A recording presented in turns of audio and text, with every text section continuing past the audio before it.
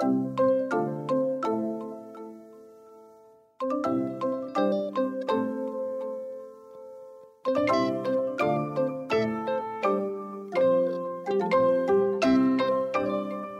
and welcome to another episode of Quilt Buzz, the podcast featuring your favorite folks from across the Quiltiverse. I'm Amanda of Broadcloth Studio, and I'm joined by Wendy, the weekend quilter. Hey. And our special guest, Carol Lyles-Shaw. Hi. Now, before we jump into all our quilty fun today, can you tell us a little bit about yourself, Carol? Sure. And thank you both for having me here. And hello out there in the podcast universe. I'm Carol Lyles-Shaw, and I'm originally from Baltimore, Maryland. And I now reside just north of Sarasota, Florida, in Bradenton. And I've been a quilter for over 30 years, and I've done almost every type of quilting, but not quite. To kick things off, could you tell us about your quilting journey? Sure. I decided to start making quilts for family members over 30 years ago. It was out of the blue. I always say a quilting angel came and sat on my shoulder, actually probably several of them, and just whispered in my ears saying, make quilts for those nieces and nephews. So I did. I got books. I watched the wonderful Eleanor Burns on TV and some other, TV shows at the time because there was no internet. And self-taught, but then I met members of the African American Quilters of Baltimore. One of their first president actually was at a quilt show that I attended. And she saw me like across the room, grabbed me up and said, come join our guild. And I did. And that's how I started, on my own, books, library books, magazines, that sort of thing. And did you have any sewing background or other artistic background? My sewing background was that in junior high school, I made a skirt in home ec or something. Hated every single moment of the process, although I did wear the skirt. I can still see it in my mind's eye a million years later. But so no, I had no sewing background at all at the time, and no interest in it either. My interest was mainly in art, mainly painting. And that's still my primary source of inspiration for my own designs and my own sense of color. Is there a genre that you go back to time and time again? Abstract expressionism and the color field painters. Okay. More recently, I've been really diving deep into geometric abstraction because that is a style of painting I recently discovered. But I had been making quilts kind of in that style many years ago. So when I saw the first ones, it was like, yes, I need to study those. Who are these people? What are they doing with all this wonderful color and sharp, hard-edged, those sharp edges between the shapes? Love them. So rewinding 30 years, when you started quilting, were you starting off with a more traditional style? Absolutely, yes. Even though I was self-taught, I started out with simple patterns like 4-patch, 9-patch. I don't think I attempted flying geese because I knew that was going to be beyond me without some help. But then I very quickly discovered that making the same block over and over and over and over was boring as I don't know what. So I started changing things up, and I would see a pattern and then I'd change it up some kind of way. And it really started going off on my own. And then very quickly, I discovered some books about art quilting.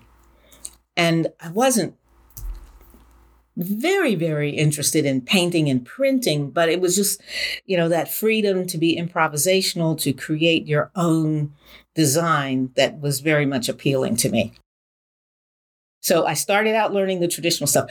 When I went to join the African American Quilters of Baltimore, many of their members at the time were master heirloom level quilters. I mean, they were making Baltimore album quilts and quilting them all by hand, needle turn applique. I mean, they knew the basics. They knew the basics. And they welcomed me, though, because I was, of course, fascinated with what they were doing. And they looked at what I was making or attempting to make, and they said, "You've got interesting ideas, and there's some stuff you need to learn. You've got to learn how to quilt." I said, "Yes, I do." So they sat me down and they taught me, hand quilting and just all the basics, all those fundamental skills. They taught me about fabric and stuff I just didn't know. Because I think at that point I might have taken a class somewhere, but I just didn't know what I didn't know. So those fundamentals, I think, are critical, whether you learn them on your own. And now we have the wonderful internet where there's so much available. And are you still part of that group? Yes, I am still a member, even though I live here in Florida. They've been meeting virtually, of course, for a couple of years. They're about to go back to a mix of virtual and in person. So I'll kind of miss out on some of the things going on, but I plan to stay a virtual member. So when do you, you mentioned that you started doing more and more kind of experimental things. You were inspired by art quilts. How did you kind of move into the modern quilt landscape? Good question. I had a series of quilts that I started really in the late 90s and then early 2000s, a couple of series, but one of them was called Angularity. And in that series, I was playing with squares, rectangles, half rectangle triangles, HRTs, and half square triangles, using a very simple, very limited color palette, grounded in black and white, actually, as my jumping off colors. So playing with the idea of negative space, although I didn't have, I called it foreground, background, because that's what painters call it. And then adding limited colors in each of the quilts in that series. So those were modern quilts, although that was long before any of us kind of gathered around a common conversation and language about it. When we moved to Florida about 11 years ago, I did not have a quilting community here, so I joined a couple of guilds, which were very traditional leaning, and stumbled across the Modern Quilt Guild on the internet. I don't even know how. Joined as an individual member, but got linked up with another individual member who lived in this area, and she and I met up, had lunch. We visited, I think there was a Modern Guild that had just started in Tampa. We visited a few of their meetings and they were lovely people. And then we decided to start one that would be centered in the Sarasota area. So we started a guild and we thought, it'll just be, 8 or 9 people. We can meet in each other's house. We can go back and forth. And by the third meeting, we had to move to the library because there were more people than I could put in my living room. We have small houses in Florida, Plus most quilts. of us. Plus quilts. And before we knew it, we had 55 members. Wow. And had to cap it because we like sitting in a circle so we can see each other. It builds community. And the room didn't accommodate many more people than that without double rows or something.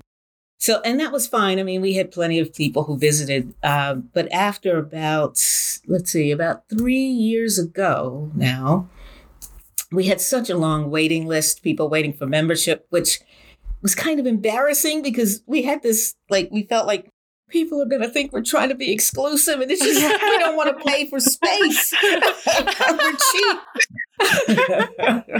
So it's a complete opposite. Exactly. We would welcome you all if we could build a big enough circle.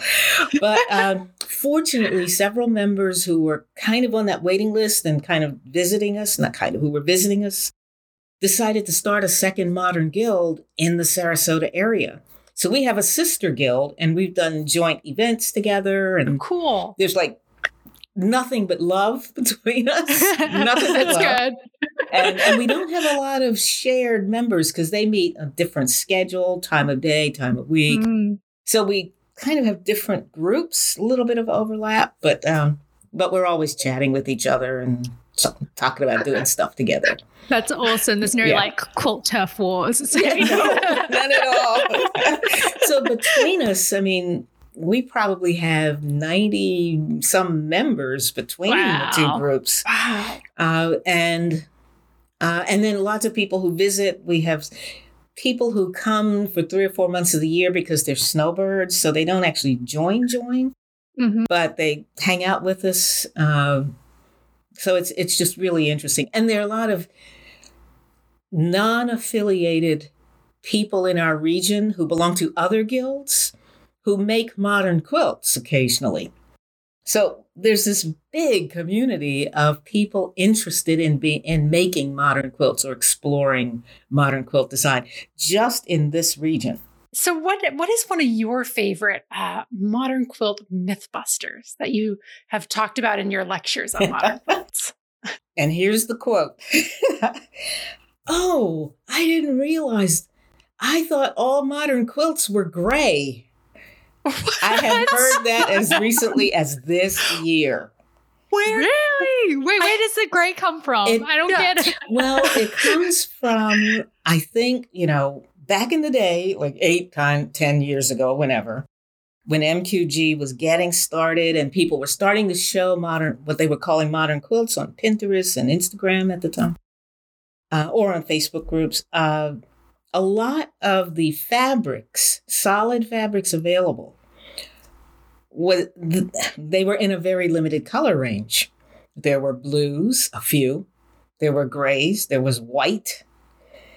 I mean, and that's what people were gravitating to for their background fabrics. And that's how this kind of got started, I think.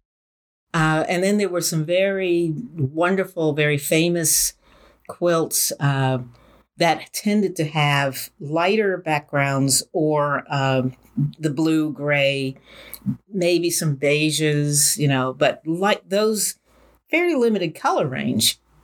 I mean, I'm in a couple of Facebook groups with modern quilters, and as recently as this week,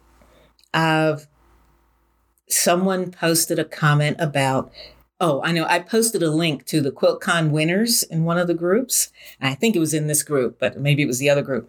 Someone posted and said, it was so interesting to see that most of the backgrounds were not white or gray, there's still this impression out there that we have to use that limited range of colors when you can use any color you want for your background. Absolutely. It's all part of the whole decision about your color palette. So that's my favorite mythbuster, I think, still. So talking about using color in our work, in some of your work, you incorporate African print fabrics, and you also co-host a webinar about African prints for contemporary quilts, crafts, and more. Could you tell us a little bit more about African prints and how they differ in comparison to the quilting cotton that we're more familiar with? Sure. The African print fabrics that I use are 100% cotton, first of all. In my utility quilts, my modern quilts that are meant to be washed. In my art quilts, I use other types of African fabrics that are not quilting cottons. So there are some differences. But in my quilt work, my focus on using African prints is how to use them in what I call an Afro-modern way. And by that, I mean, in my selection of fabrics, I will have a background fabric, if I'm doing a pattern especially, but I have a background fabric that's not an African print. It might be an ombre, not an ombre. Sorry, yes, it might be an ombre, or a grunge. I love mode of grunge. Or a solid, or something like that, or even a hand dye.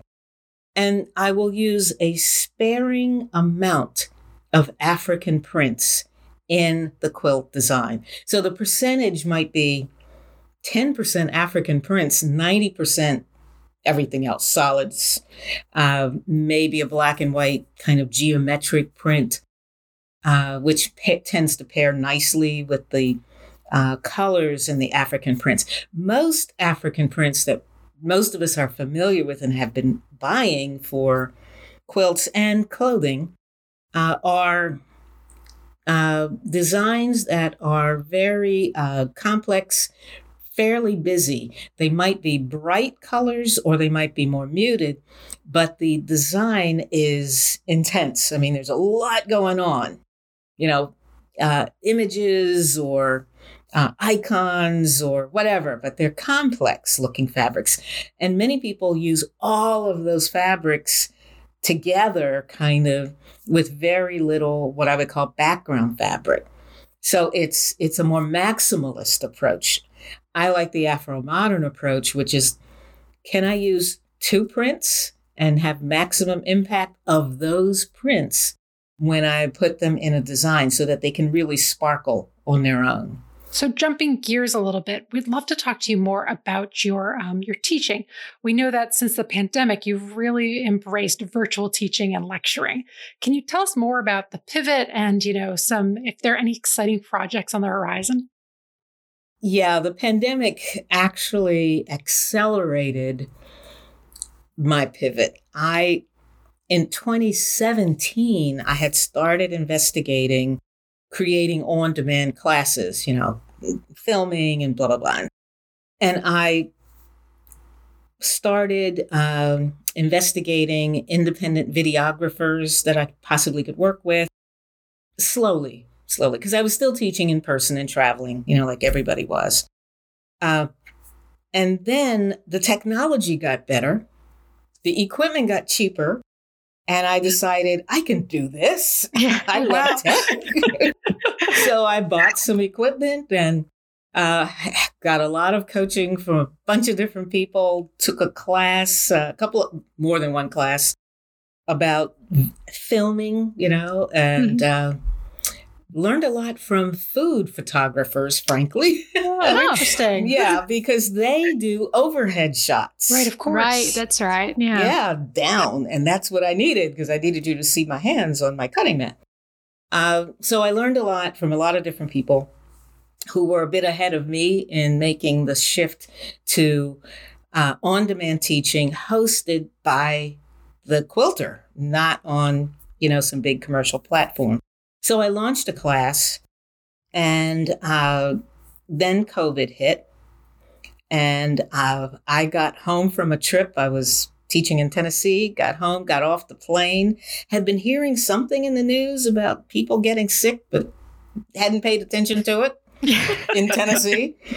And I felt like literally when I walked out of the airport, they closed it. My God. I got home by the skin of my teeth. I did not have to drive from Tennessee to Florida. Oh, my God. Literally, everything shut down that next week. Yeah. So, of course, everything got canceled.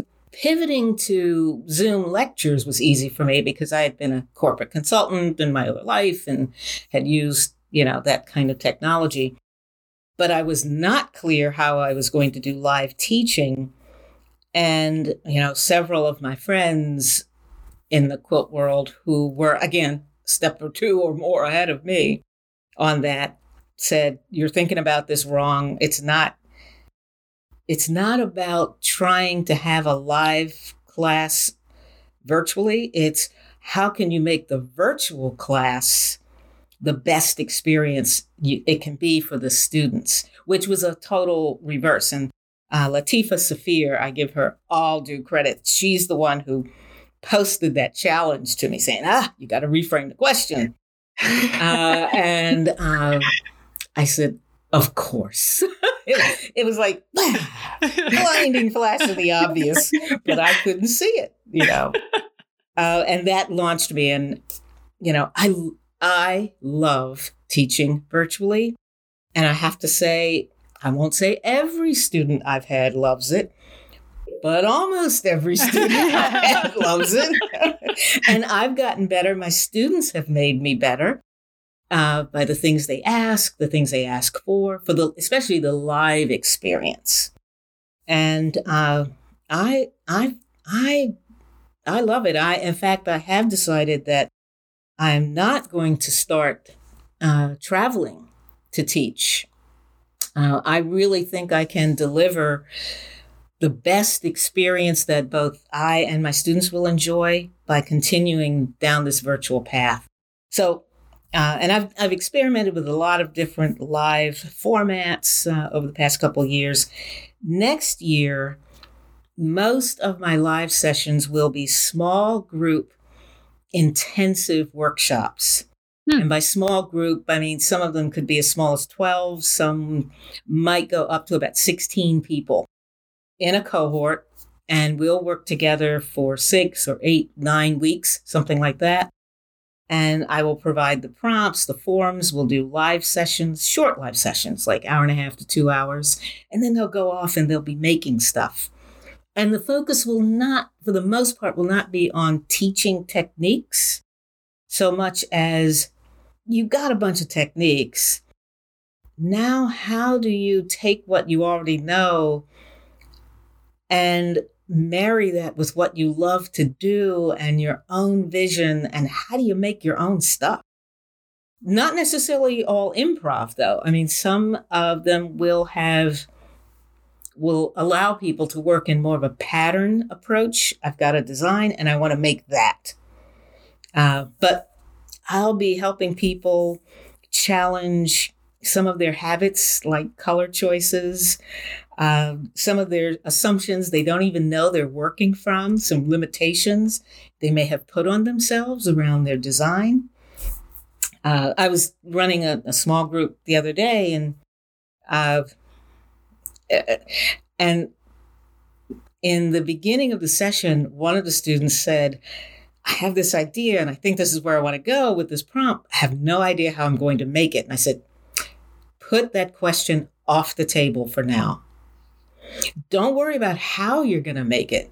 You can figure that out. Figure out what you want to make first, and then find the technique that will get you there or as close as possible.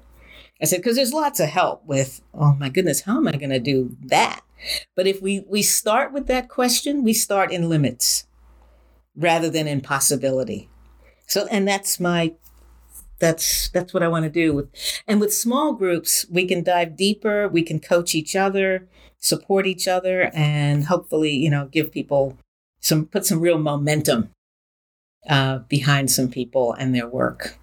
When you started the transition into virtual teaching, what was one thing that, really concerned you at the time that you're surprised is not an issue at all? One concern I had was how can I put it? When you're live, you can walk over to a student's table and see what they're doing. And I thought, I won't be able to walk over to their table. And most students don't have fancy setups. They've got a laptop or a Mac with a camera in it. And maybe they've got a separate microphone, but usually not. How will I see what they're working on? How will I really be able to help them? And for the most part, that hasn't been at all a big hurdle like I thought it would be. Because very quickly, as people started taking virtual classes, they learned how to create a little design wall behind themselves and how to move their iPad so that the teacher and the rest of the group could see it. They might be jerking it a little bit, but we all started to figure that out. And I would say, back up 2 feet, back up. Now we can see it. Hold still. And, so that hasn't been as big a concern. And sometimes, in between sessions, people, or even after a session, people will email me photos and I can give them some feedback and so forth.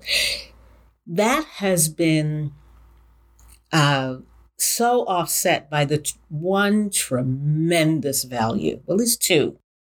The first one is that people are working in their own home studio, their own sewing machine, their main sewing machine. They're physically more comfortable, and they've got all the fabric right at hand.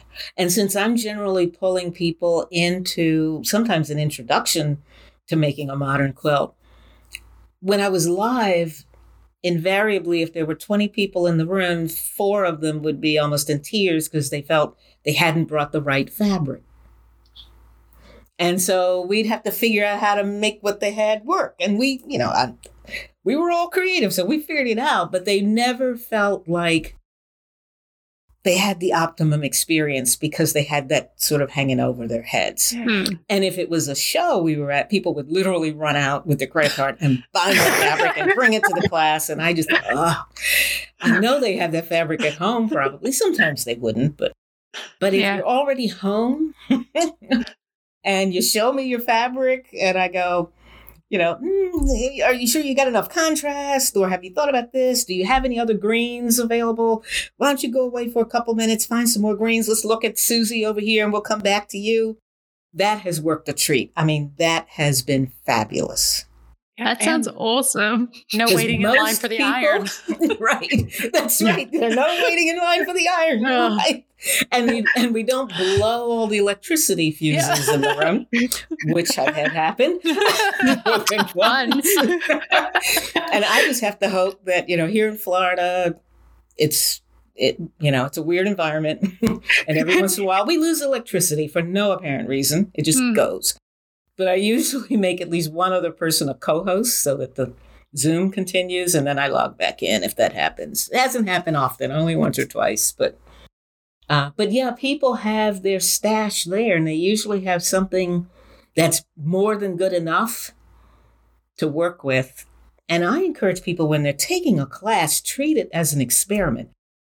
Don't buy $200 worth of fabric for a pattern and a teacher you've never worked with before. Don't do that. Because you might get halfway through that thing and say, I hate this so much, I'd rather be hit in the head with a stick than finish this project. Because I've been there. How do I know this? I've done that. I said, nope, shop your stash, shop a friend's stash. If you don't have, enough, whatever, call up a buddy and see if you can relieve her of some of her stuff or his stuff, take them to lunch or whatever. And use what you have, because you're learning. It's a learning experience. And you may come out with a beautiful project that you love, or you may not. It's part of the experience. Yes, it's all about learning. Yes. So the past 3 years you've been striving to be more sustainable in the sewing room. Could you tell us what triggered that change? It started actually when we moved to Florida, because we lived in a bigger house. I had a big basement area with lots of fabric. So much fabric anyway. So when we were, deciding to move, I thought, I'm not shipping all this fabric and whatever. And we had to put stuff in storage for a while. And I thought, this is crazy. So I sold and gave away a bunch of stuff. And that was kind of the start when I realized that I was a hoarder. I was a hoarder. I do not call it collecting. It was hoarding. So that started. And then when we got here, and periodically I would destash, because my tastes were changing too. So I'd try to use up stuff, but it was hit or miss. And I was still shopping. And one day I looked around and I thought, wait a minute, I'm trying to recycle, use less plastic, do this, do that. How come I'm not thinking about that in my quilt life? Now, my jam is not go to, Goodwill and buy used tablecloths for stuff. Unless it's for an art quilt and I need something special, then I will. But for my general quilt making, that's not my skill. I don't have that particular skill. And I admire people who are much more focused in terms of reusing fabric, which I think is wonderful and very important. But what I see is that the majority of quilters aren't doing that either. Their struggle is, I've got these bins of fabric and I'm not using any of it. The other thing that happened is that on a couple of occasions, my guild was contacted by 2 different families of quilters who had passed away. And nobody in that family wanted any of that fabric. And we thought, okay, we'll go look at it. And we got thousands of yards, it felt like, of fabric. I mean, it was overwhelming for us. Now, we had a way to get rid of it. We have a sale once a year, and we made so much money selling fabric at, really bargain basement prices. I mean, almost giving it away. But that stunned me into realizing, what will my family do if, I hit the lottery tomorrow and I'm not doing any of this anymore. I'm going to sit on the beach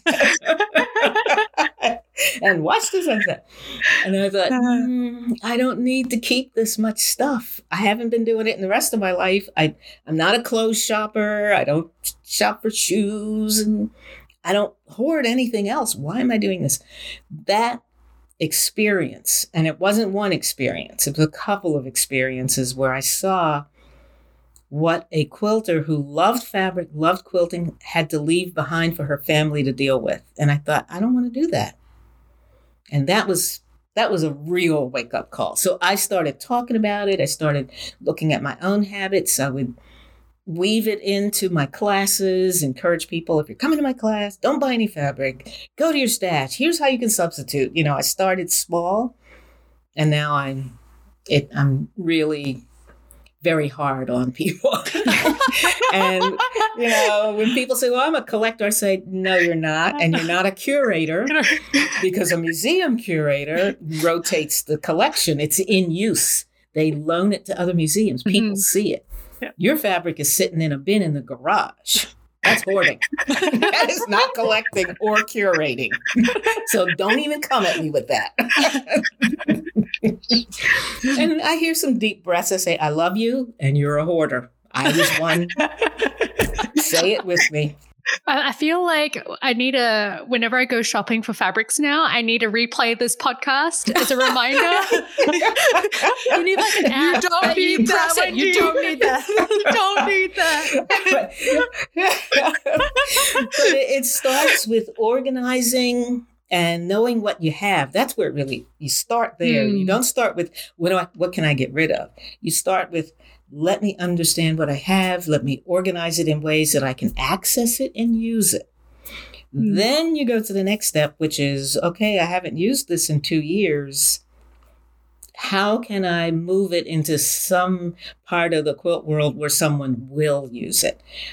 I still occasionally buy fabric. I bought some month and a half ago or something, because I needed a particular shade of blue to finish a quilt.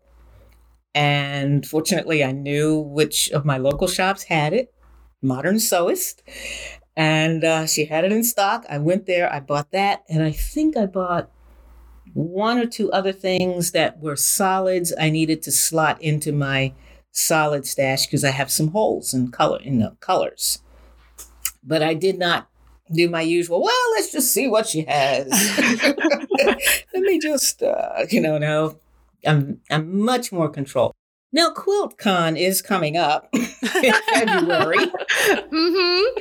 My lecture is on sustainability. I will be watched. Yeah.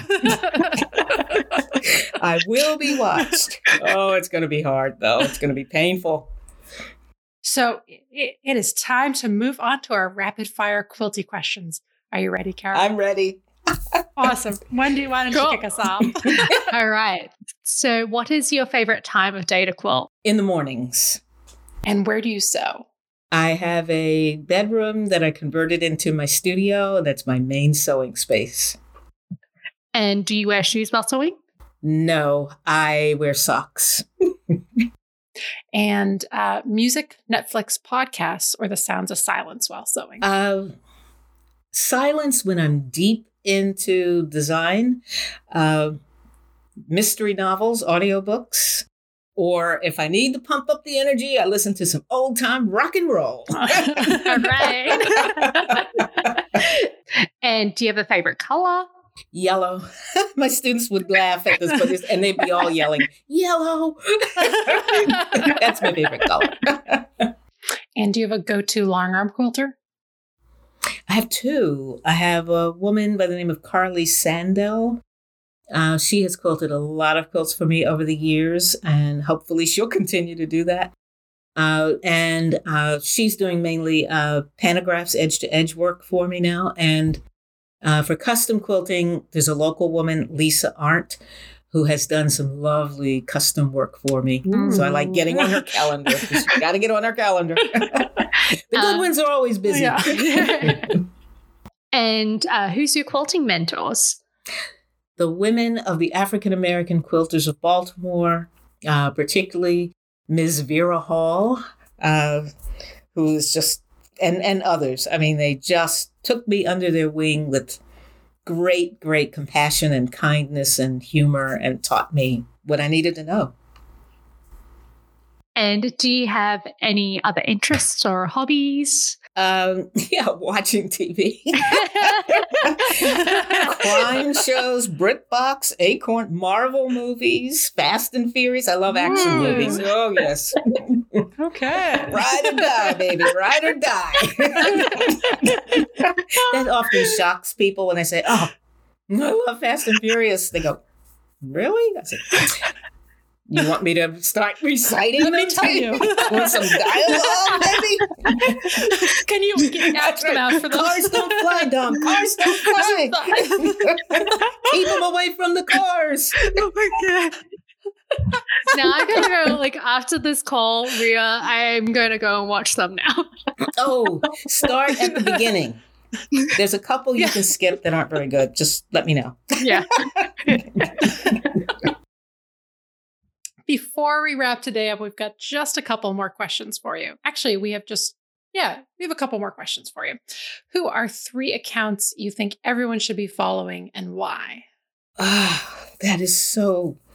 I really struggle with this one. Oh, man. I rather than accounts, I'd rather give you hashtags. Sure. Follow the hashtag modern quilt or modern quilts or modern quilting. Follow that hashtag, search on it, see what people are doing, because there's so much variety and people are doing all kinds of new stuff and exploring stuff. So follow that hashtag. Follow the hashtag sustainable quilting or sustainable quilt life. I mean, that's starting to pop up a little bit. Those are hashtags I would encourage you to follow. And follow me, of course. Well, if you aren't yet already, guys, get on it. Yeah. Oh, and before we sign off, do you have any fun projects in the horizon that you're able to share with our listeners? Well, I think I may have mentioned the small group intensive. Those will be opening up for registration right after January 1st to my newsletter readers first. And because they will be small groups, really truly limited enrollment, they may fill very quickly, I hope, from my newsletter list. But those will be, as I said, limited time, 4, 6, 8 weeks, because there'll be different lengths, focused a deep dive into a particular aspect of modern quilting. And I will also be doing at least one on a type of art quilt that I like to make. So, that will be some technique and some design. Sounds fantastic. So on that note, we need to wrap today up, and we hope that you enjoyed today's show. If you'd like to contact any of us, we can most easily be found on our Instagram accounts. I'm at Broadcloth Studio. Wendy. I am the.weekendquilter. And Carol. Carol_Lyles Shaw. Or you can go to our podcast account at quilt.buzz or our website, quiltbuzzpodcast.com, for our previous episodes and updates on upcoming guests.